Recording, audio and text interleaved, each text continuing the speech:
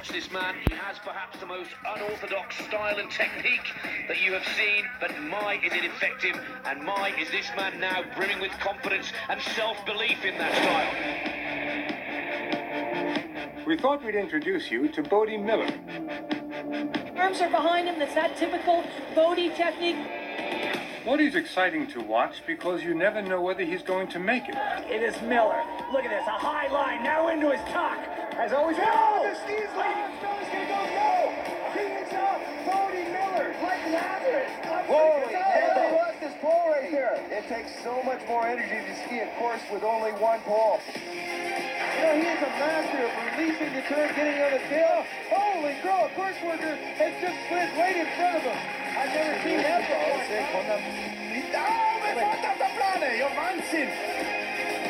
Intanto è partito mamma mia, fuori Bode Miller, ma non è possibile, non è possibile. Bravissimo, guardatelo, non cade, 120 all'ora, non cade, solo si sono.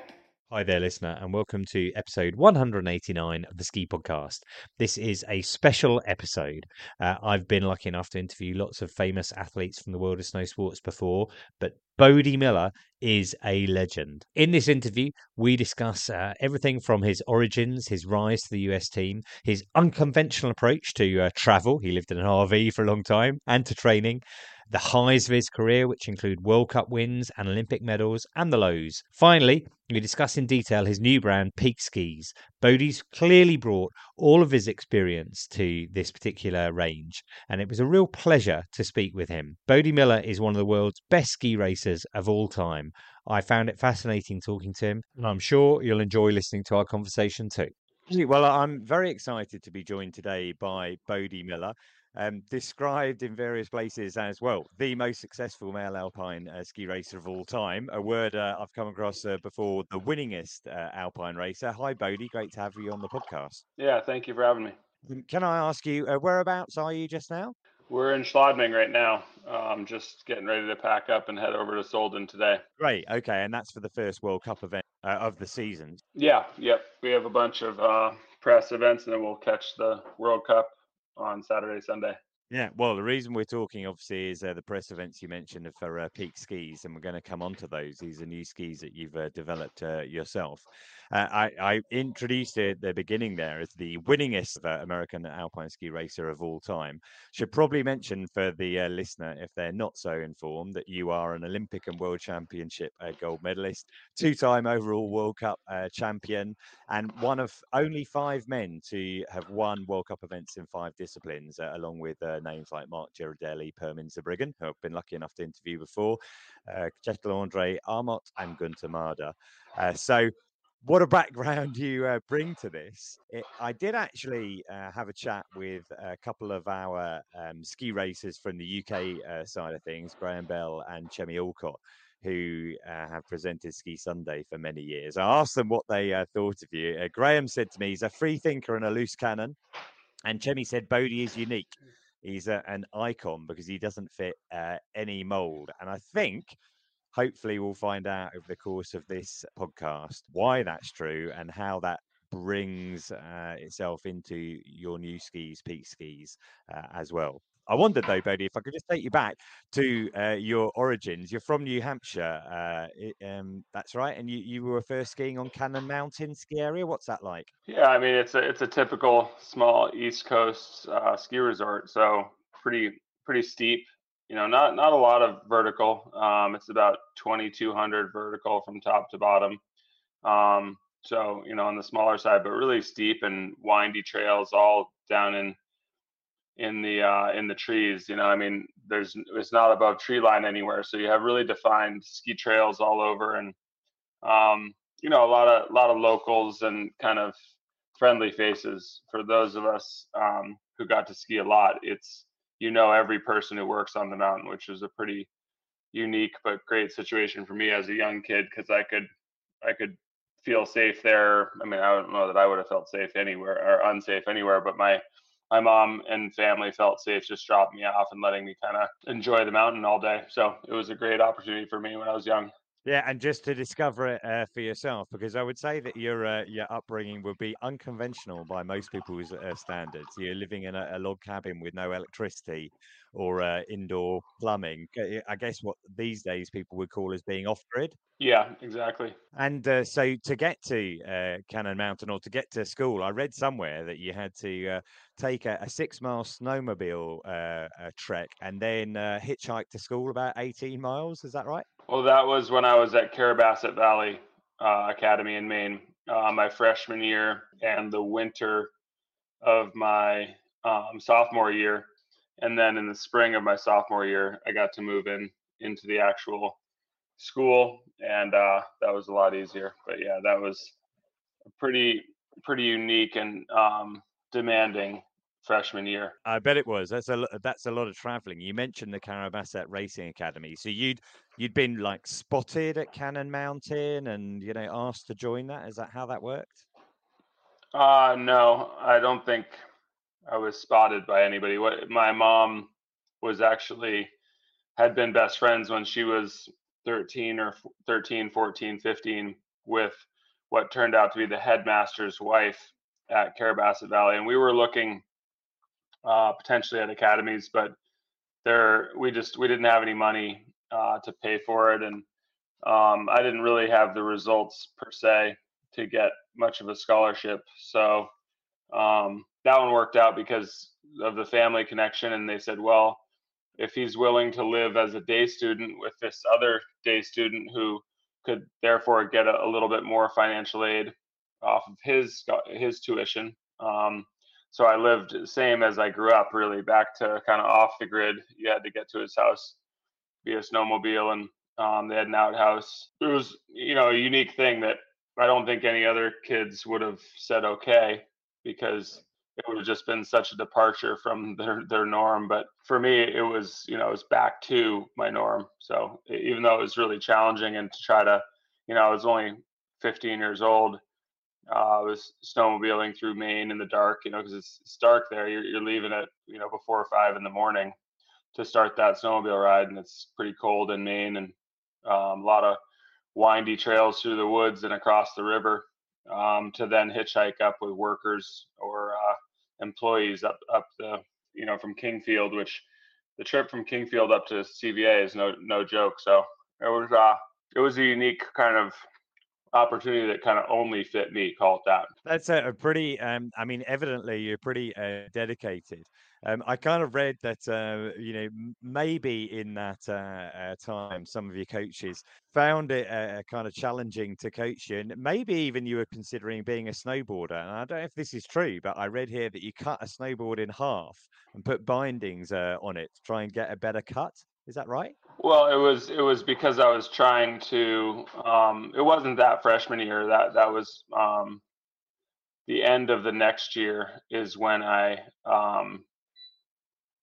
No, I get no. The first year they saw me snowboard because I'd grown up snowboarding as well as skiing. So I think it was my freshman year, but it could have been my sophomore year, where they and I snowboarded, and I was right in there with some of the best snowboarders in the country, which at that time we had a really strong snowboard program at Carabasset, and they said that I could come back to the school on a full scholarship if I switched to snowboarding.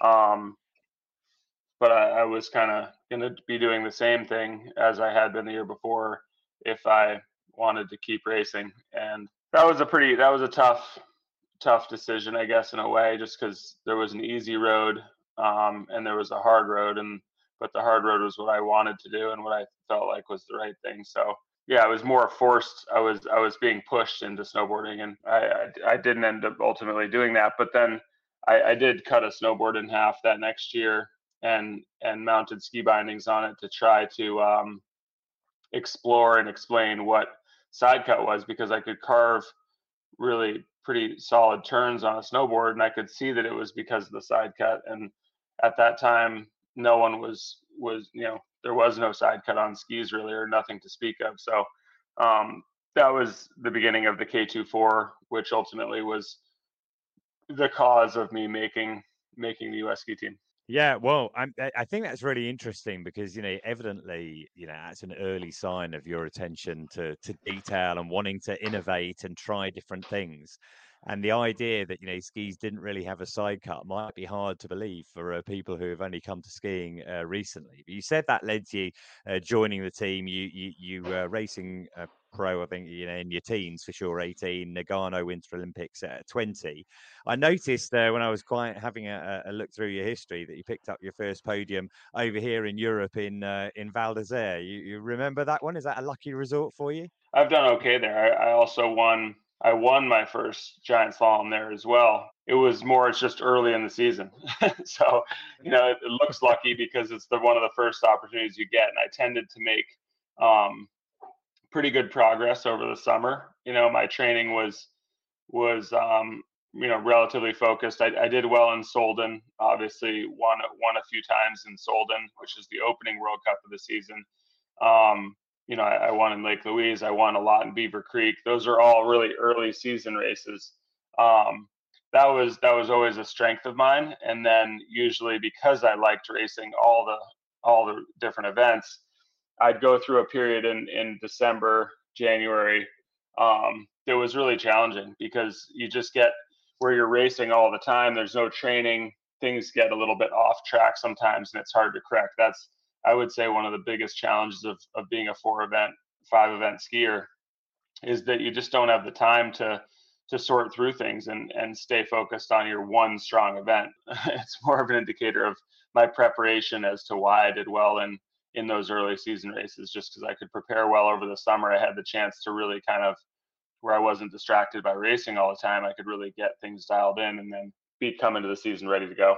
Yeah, I mean, that's really interesting. I mean, you talk about racing all four disciplines there, because I think initially you were mainly racing slalom and then, you started doing downhill. So by the time you got to Salt Lake in 2002, won two silver medals then. You've been racing downhill, won one of those silver medals in the combined. But I think when people think of Bode Miller and the type of athlete that you represent, perhaps part of that legend started in the slalom at Salt Lake, because you were in a pretty good position there, but you weren't going to settle back. You really wanted to go for it, and maybe just missed out there. I saw a quote where you said, "Well, it's the Olympics. If I backed off and come in fifth or sixth place, I would have been really disappointed. You were going for the win." That really is your philosophy, right?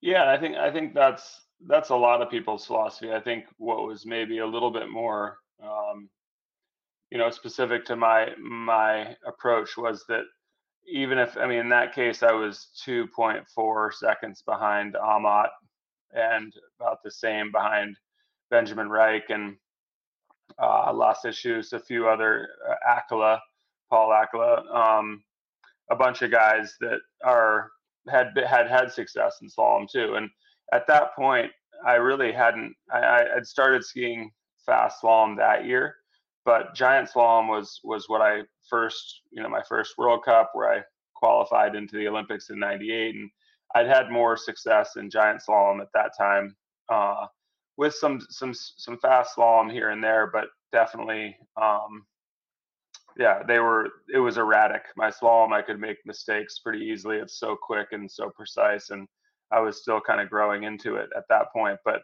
I think what was unique was that even with those kind of deficits, I was able to not go so crazy that I just crashed, which would have been easy to do. But I was able to stay pretty focused even with big deficits, and put down good skiing. And that was, I think a lot of guys, if they were that far behind, it just gets in their head a bit too much. They don't know exactly what it takes to make up that kind of time on some of the top slalom skiers in the world. And I think I was maybe more aware of that. But I think your autobiography. I think the title is "Go Fast, Be Good, Have Fun." You're definitely interested in all of those different elements, and you said before we should tell our kids to have fun, not get hell bent on winning or losing. You're always looking to ski in a way that's exciting.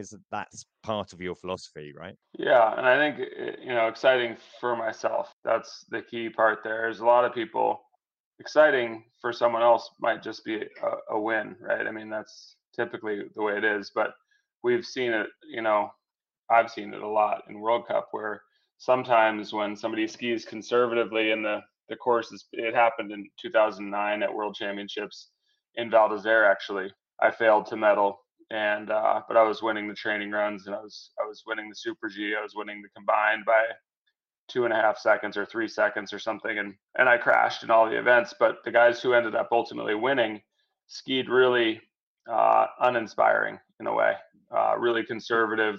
The conditions were really tough. Like, you can't blame them because the conditions were really tough, and if you did try to ski hard, there was a high likelihood that you crashed. As people were losing skis in Super G, which is not that common without crashing, just hitting holes and big bumps and losing skis. And that was more personal for me. I needed to ski in a way that I was excited about.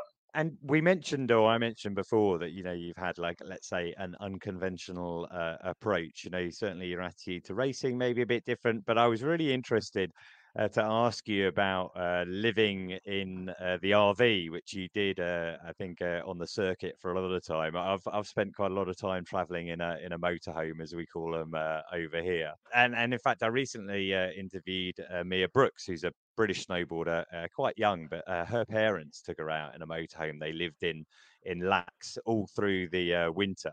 Probably, though, a bit different from the motorhomes or the RVs you were in. I'm guessing they were kind of pretty big, pretty well equipped. It depended. I had 4 or 5 different motorhomes over the time that I was on tour, and I started off in a Concorde, which was relatively small and really well made. It was a great vehicle, especially for the winter. But yeah, I mean, I think that one of the big challenges that Americans face, Canadians as well, is that they're away games. If you're looking at other sports, it's all away games pretty much, and it's tiring. It's just exhausting. I think it's hard to maintain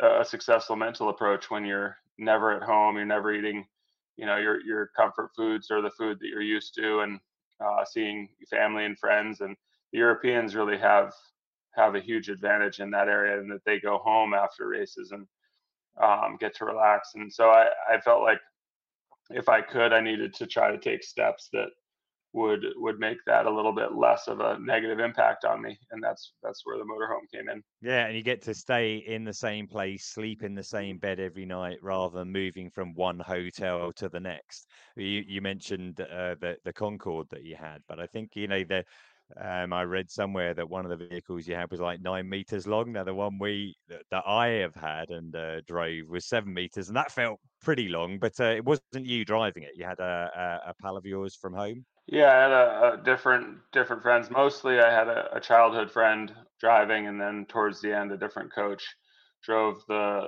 Prevost, which was, it was 42 feet. That was the longest we got at the very end. But yeah, like I said, I had several different ones. I had fifth wheels that I shipped over from Europe when I went independent with my own team, because I needed to house my coaches and serviceman and stuff like that. So it was yeah, I was always playing with ideas of how to make it better for everybody. And is that was it one of those motorhomes where it kind of expands out sideways as well to just give you that extra space?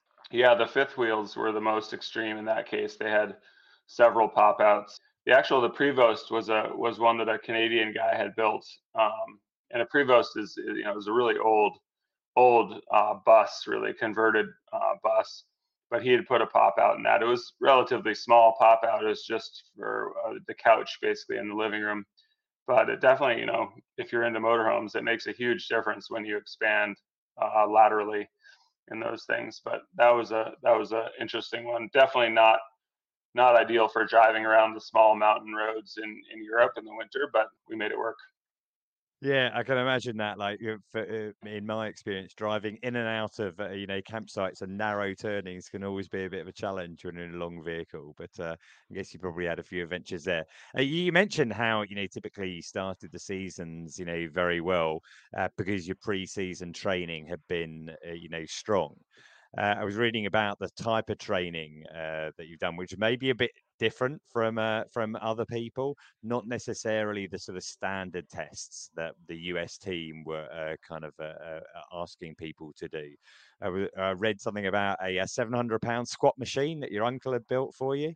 I wasn't naturally built to be a ski racer. Maybe I could have been a slalom skier, but even giant slalom, the physical demands were a bit outside what my body was really designed for. So I had to work pretty hard to build the physical attributes to allow me to be successful, and that was a long process. And nothing in that space happens quickly. So yeah, the eccentric machine, it wasn't 700 pounds specifically. It just, you could load it up as much as you wanted, and it would essentially spot you. It would lift the weight up for you, and then you could hold the weight as free weight on the way down. And that was, I think, a critical piece. I think in hindsight, obviously there was other approaches that we could have taken, but things that weren't invented yet or weren't understood yet. But that was a huge part of my early success in my career, was being able to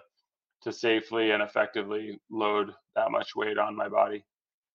Yeah, another training part of your training regime I read about that sounds great was running through streams, just trying to jump from stone to stone and picking the right path, and that's encouraging concentration and balance and decision making, all of these things at the same time.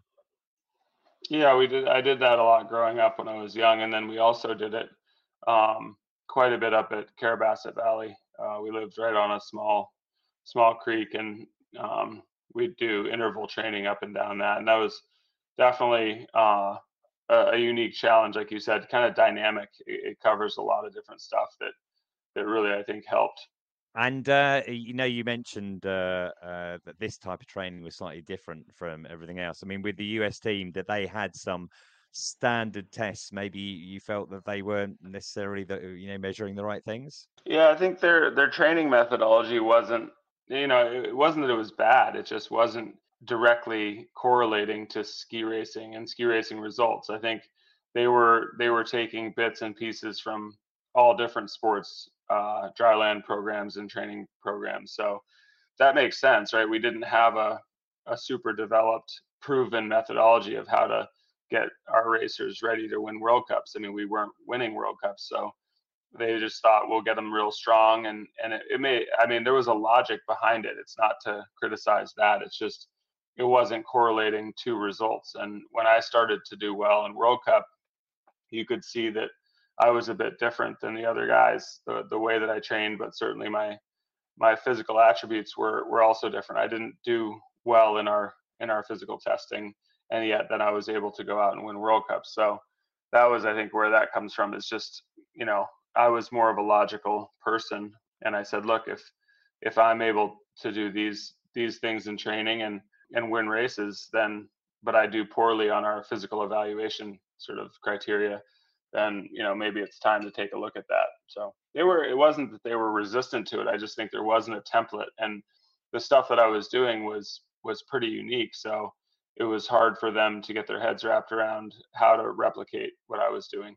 And it must be also a different challenge. There are not very few athletes, alpine racers, who are taking on all four disciplines. You've got to balance that demand for strength that you need for downhill with maybe a bit more flexibility and balance that you need for slalom, for example. It wasn't even super specific at that time. I mean, I covered, like you said, the running on rocks in the trees and agility, single leg, lots of different single leg agility things to make sure that you could spot if there was imbalances laterally.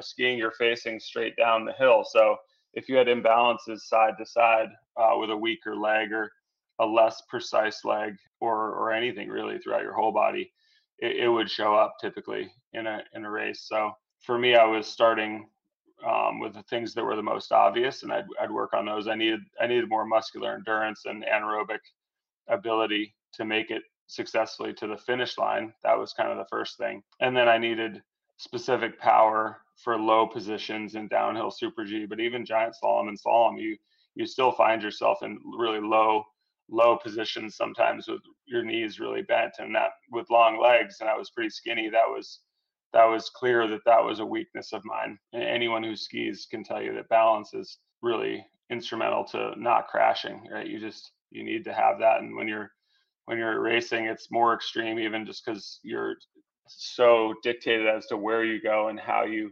make it around the gates. So I just took it kind of logically of what the most obvious things were first, and then as I got more physically developed and stronger, and it became obvious that I had to move, continue to work on the most important obvious things, but I could move down to more sport specific or event specific elements. I think evidently from the physical side of things, there's a lot of challenges there, and you need to be in peak condition. But one of the things that I think people understand about professional athletes at the elite level is that the mental side of things is a huge part of that as well. And moving on to your third Olympics, Turin in 2006. In the lead up to that, there was an interview with the program 60 Minutes where I think you said during that interview, you'd won the World Cup the day before, and then you skied the next day when you were, probably still under the influence or wasted, and that kind of created a lot of negativity around you at that time. Did that put a bit of extra pressure on you through those Olympics? No, I mean, I think for me, it was always the same. I mean, whatever the media said or fans said, I don't think that necessarily has much impact. I mean, but it doesn't change the pressure. It doesn't change the expectation, or it doesn't change the reality of that moment. It's just a perception for fans or media themselves. I think I hadn't won a race in '06, so I started the '04-'05 season really successful, winning a bunch early season, and then I didn't win a race the whole middle of the season for 20 something different races. I didn't win, and then won a Super G, tied with Darren at World Cup finals, and won the overall, which was what sort of set everything up. But if you look at it from December, I think my last race that I won was Sestriere, which is where the Olympics were. So that was in Italy, and that was in December, and then I hadn't won a race except for tying for one Super G at World Cup finals. And then the beginning of the next season, I didn't win any races all the way up till the Olympics. So that's 50, 55, something like that, races in a row without a win going into an Olympics. Anyone, I think, with knowledge of the sport would have adjusted their expectations at that point. But because media doesn't really care about reality, they just want to sell magazines, and then they hadn't adjusted, and so I came in there, and I raced well. I mean, I won the combined downhill by a second on the same track as the downhill the day before, where I was fifth. And it's not like I was far off. I was fifth and sixth. I hit a big rock in the giant slalom, and a lot of guys were hitting rocks. There was a lot of wind there, and there was small rocks being blown into the course, and those are just variables that we deal with all the time. But when it's an Olympics and everything's riding on that one moment, it can be pretty, it's a frustrating sport. There's lots of sports where there's more controlled variables, right? Like swimming, the water temperature is pretty controlled. Yeah. There's not a whole lot of stuff that can go sideways that's out of your control. And in skiing, it's on the other end of the spectrum, where there's a huge amount of things that are out of your control, and that can be tough to deal with at times. But yeah, it was, like I said, it wasn't, I think, as big of a face plant as you would expect if you were just reading the media, because the reality was that I hadn't won a race in 50 something World Cup races, which was at that time my longest streak of my career without winning. So it was disappointing. And as I said, I was winning the combined by a couple seconds, and then was disqualified in the slalom portion. So it was closer, I think, also to being a successful Olympics than they portrayed in the media. I think they just kind of they wanted that specific story, and I played right into their hands, and I made plenty of mistakes on my own with the way that I spoke about it. But it's also, it was the nature of my career that I would go through points where I wasn't winning. That was just the way it was sometimes. Yeah, well, I guess I am part of the media, but I know that they like a narrative, and even back in 2006, we think about people piling on through social media these days, but people were piling on at that time. You said you went through a run without winning many races, but the expression "form is temporary, class is permanent" is there for a reason.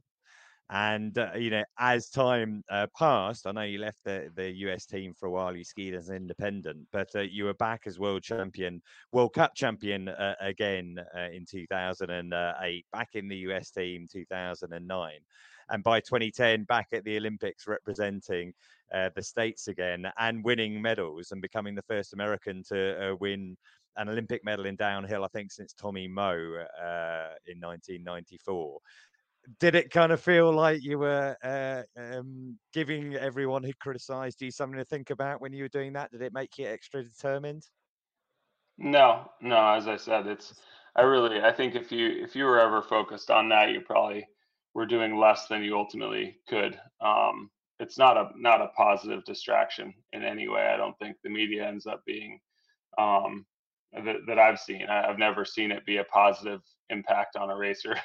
It's just a matter of how negative it is. Sometimes it's only a little bit negative. Sometimes it can be, um, you know, more significant. But no, I think it was just you know breaking away from the team and winning my second overall championship was really important.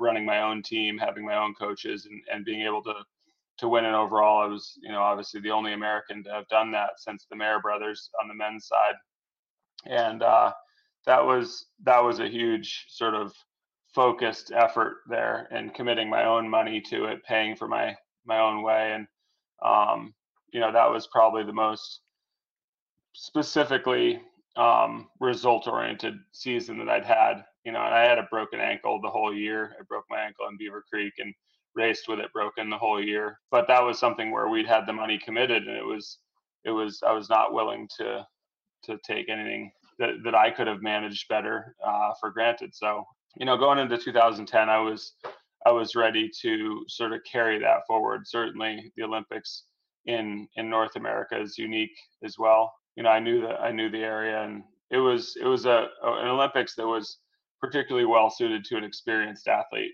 We had lots of delays. There was significant weather impacts. There was a lot of variables.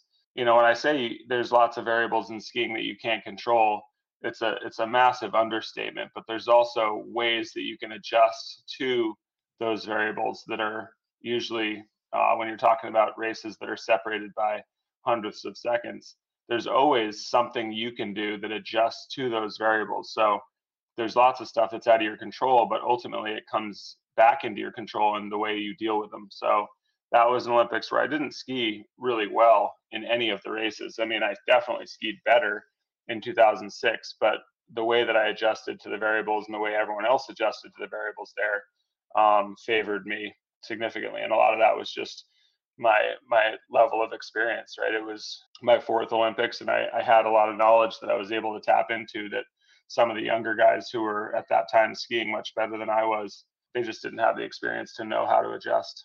When you say those fine margins, I was reading that it was the smallest difference, but from gold to bronze in Olympic downhill history in that race. So such tiny margins involved, and that was your fourth Winter Olympics. Fifth was Sochi.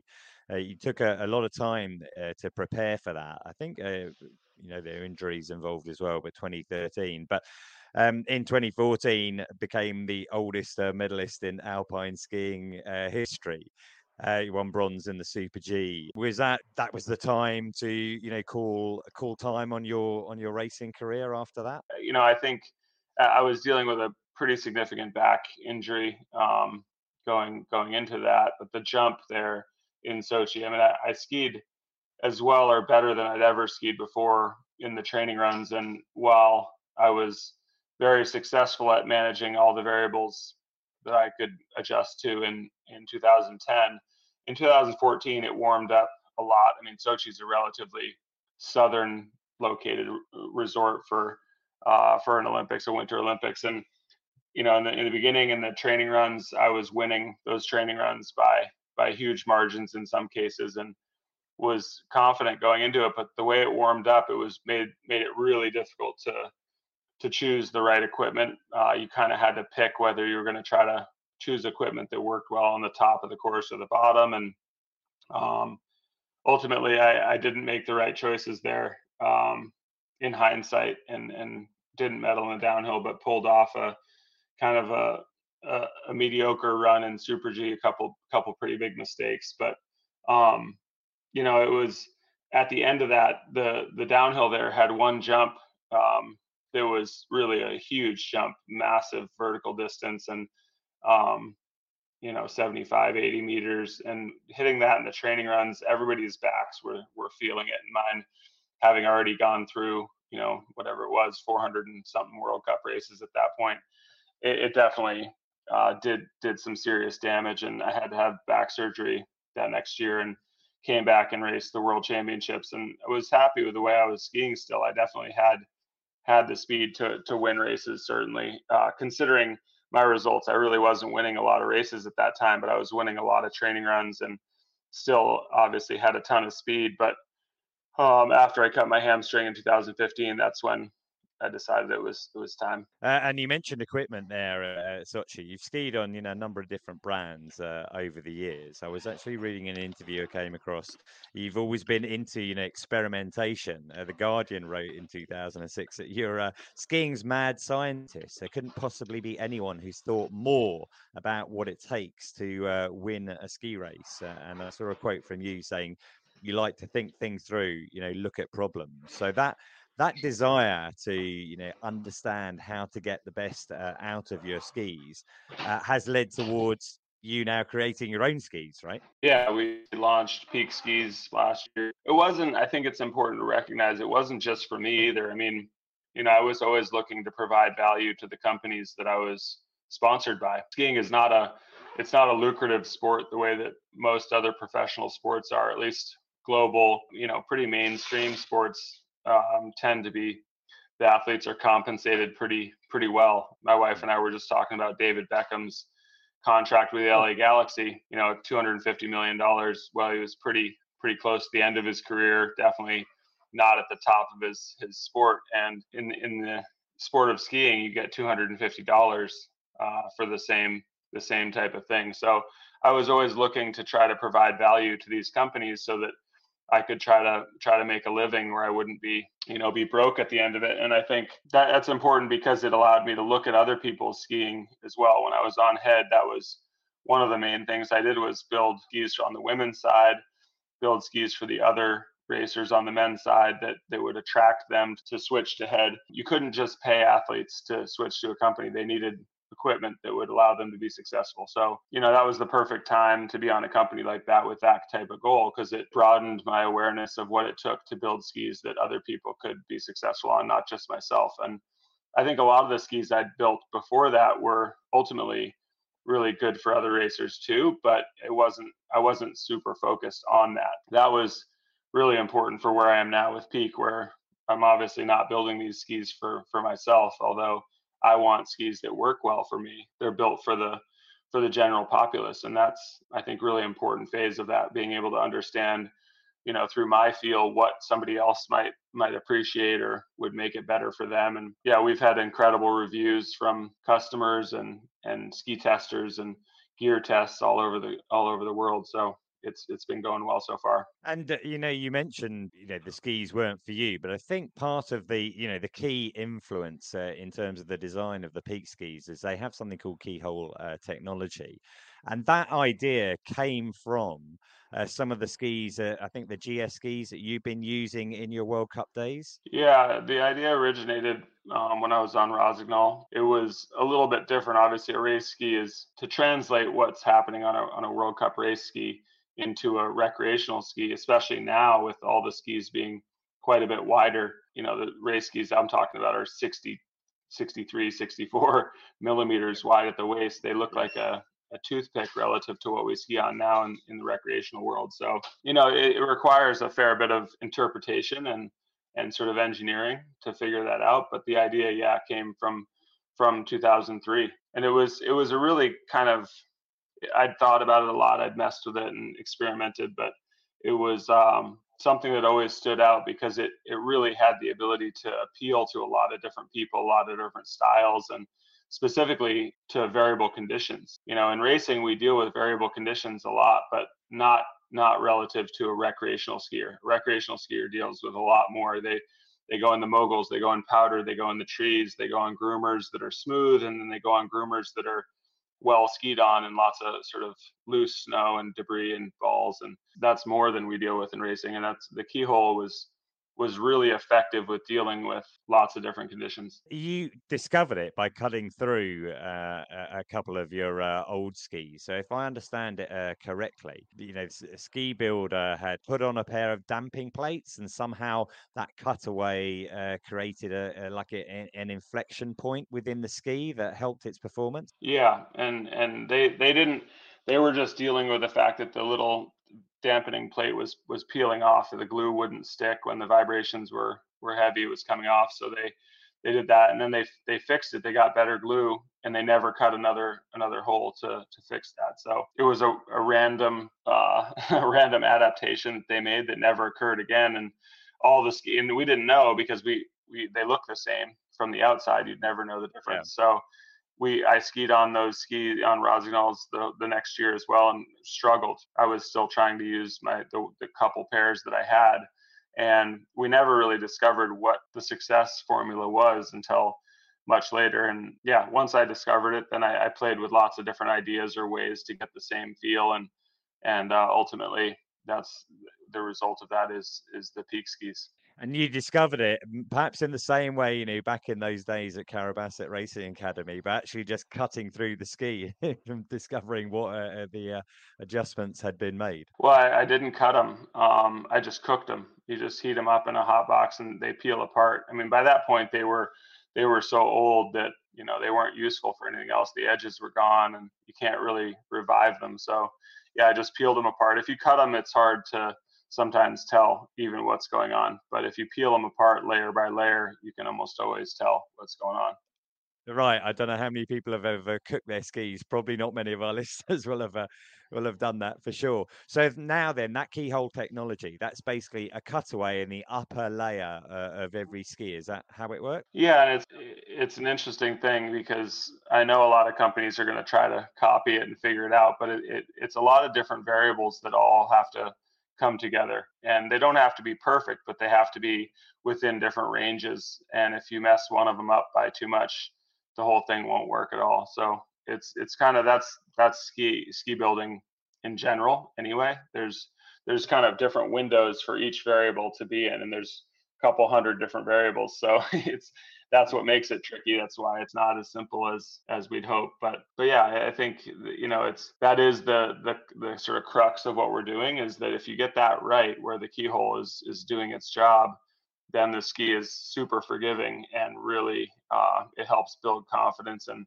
people are able to jump on it and notice it right away. I mean, even somebody who's not an advanced, we had first timers who'd never skied before in their life, and they could tell the difference between a regular ski and our ski right away. They were verbalizing identifiable characteristics, and they'd never even been on a ski before. So, and it's the same all the way up to, you know, experts and big mountain skiers. So I think we really hit on something important and interesting, and that hopefully makes it more enjoyable for everybody. So the idea is that, you know, that ski is going to kind of respond to how hard you're skiing it, maybe like a, you know, mountain bike suspension or something like that. Yeah, it's just you're bringing the power into the middle of the ski a lot more, and that's a more natural, from a kinesthetic feedback side, it's much more natural for people because you walk on your feet all the time. And no matter if you're a great skier or a poor skier, you're used to that. That's one of the common factors across the board. So it doesn't matter how advanced you are. And it kind of responds that way to everybody. If you're a great skier, you understand that right away, and you can push on it harder and in more extreme conditions and rely on it because it's right under your foot, as opposed to way out by your tip, which can always be affected by lots of different things. And you don't get stuck on the tail either. And the tail can be dangerous for an advanced skier, but it can be really frustrating for a beginner because they constantly get to the back seat, and then the tail grips a lot, and they get kind of stuck there. Yeah, this kind of just eliminates that. Yeah, and you mentioned, the type of skis that you used to be on, back in the day were pretty narrow. I mean, the range that you're offering itself, they come in at what width? The narrowest is a 78 underfoot, which would be primarily on piste, the carving ski, up to an 88, then a 98, 104, and 110. That's the waist width. Yeah, they're kind of across the span. Besides maybe a true big mountain powder ski, which would theoretically be wider than a 110. We may make the 118, which we've already tested, and it's an exceptional ski. But I think the market for a ski that wide is a bit smaller, so we have to kind of focus on what we know right now. But we may build that one as well this year, small run. And you've got side country skis as well. Yeah, the SC is the 98 and the 104, and that's just a slightly lighter version of the regular ski. And in our case, because of the keyhole and because of bringing kind of the power into the middle, it also mitigate the negative effect of cutting weight. I mean, most skis, if you try to make them even marginally, but especially significantly lighter, you tend to lose quite a bit of performance. And we've seen that in the backcountry, side country skis of the last 10 years. And that can be, I think, frustrating where you're really forced to choose performance or weight. And in this case, because the power and everything's in the middle of the ski, cutting weight at the tip and tail doesn't really affect the performance at all. So I would say our side country, our SC skis are basically equal, or if in some cases better performing than the regular skis, and they're quite a bit lighter. And you were experimenting with side cut again, back in those early days when you're playing with the snowboard. The skis, they obviously have a width underfoot. They have a turn radius on there as well, but you don't necessarily like to focus on that turn radius as such.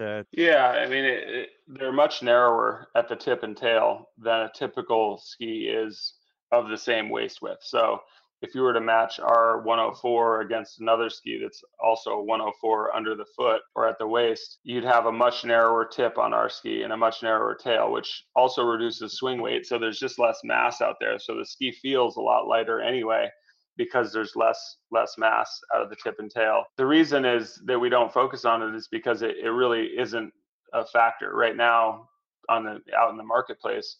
Radius is a huge factor as to how quickly the ski turns. If you have more radius, shorter side cut, then the ski turns quicker. That's just the way it is. In our case, it's just not that, because the keyhole is what's defining your radius more than anything. The relationship, the keyhole to where your binding's mounted and the weight you push on it. It becomes irrelevant. The only time that the tip and tail are, radius, if you will, but more rocker profile, early rise is doing anything is when the whole base of the ski is in the snow. So if you're in looser snow, powder, things like that, then and the base is touching the snow, that's when that tip is really effectively changing the way you might feel the turn.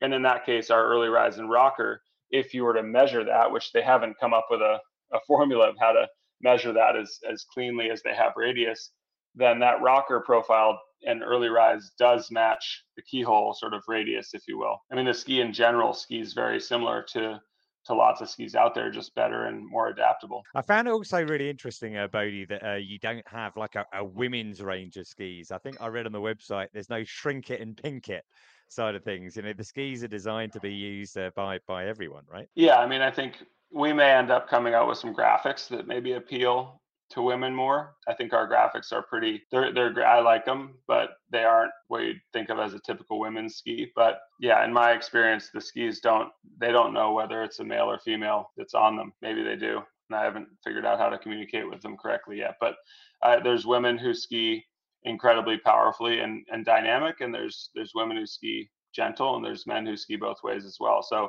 maybe the only, sort of relatively consistent factor is weight. Typically, women are a little bit lighter than men. It doesn't seem to make much difference with our skis because, again, all the energy and all the functionality of the ski is moved towards the center. So women are able to power it up and push on it as hard as they want, just as well as men. And one final question about the ski then. I noticed that it has another feature, or all of the skis have another feature called the locate, which is included with the skis, where you're able to track the ski down if you happen to lose it. So say you were skiing like in the backcountry, deep powder, and unfortunately you do lose a ski.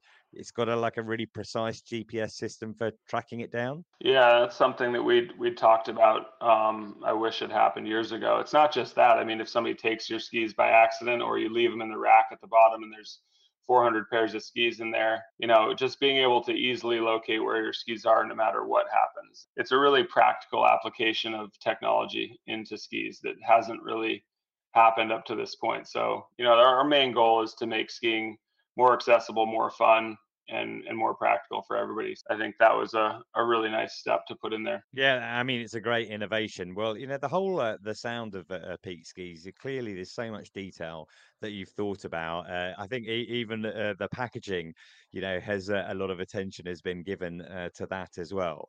And one of the reasons you're over here in Europe just now is that although they've been on sale last winter, and you start selling in the States, you're looking to, expand and open it up to the European market. You're not going through retailers, you're selling it direct to people through the website. Yeah, just peakskis.com. I think, the Europeans are maybe even more accustomed to buying stuff online, direct to consumer, than the Americans are. But I think everybody's becoming more aware that it's a viable path, and you have direct communication and it's quicker. And yeah, so that peakskis.com is where you go to check them out. We have a lot of sort of videos talking through models and going into detail about what each one kind of does really well, and maybe help people make decisions, which in my opinion is much better than going into a ski shop and having some young kid try to sell you on whatever they're getting paid that week to sell you.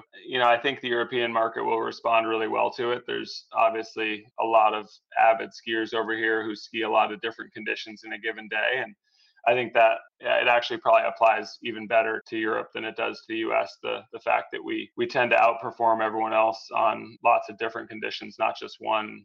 I'm excited to see the response. My guess is it will be very good, because in Europe, you just have a tremendous reputation, the attention that you've put into detail in terms of innovation.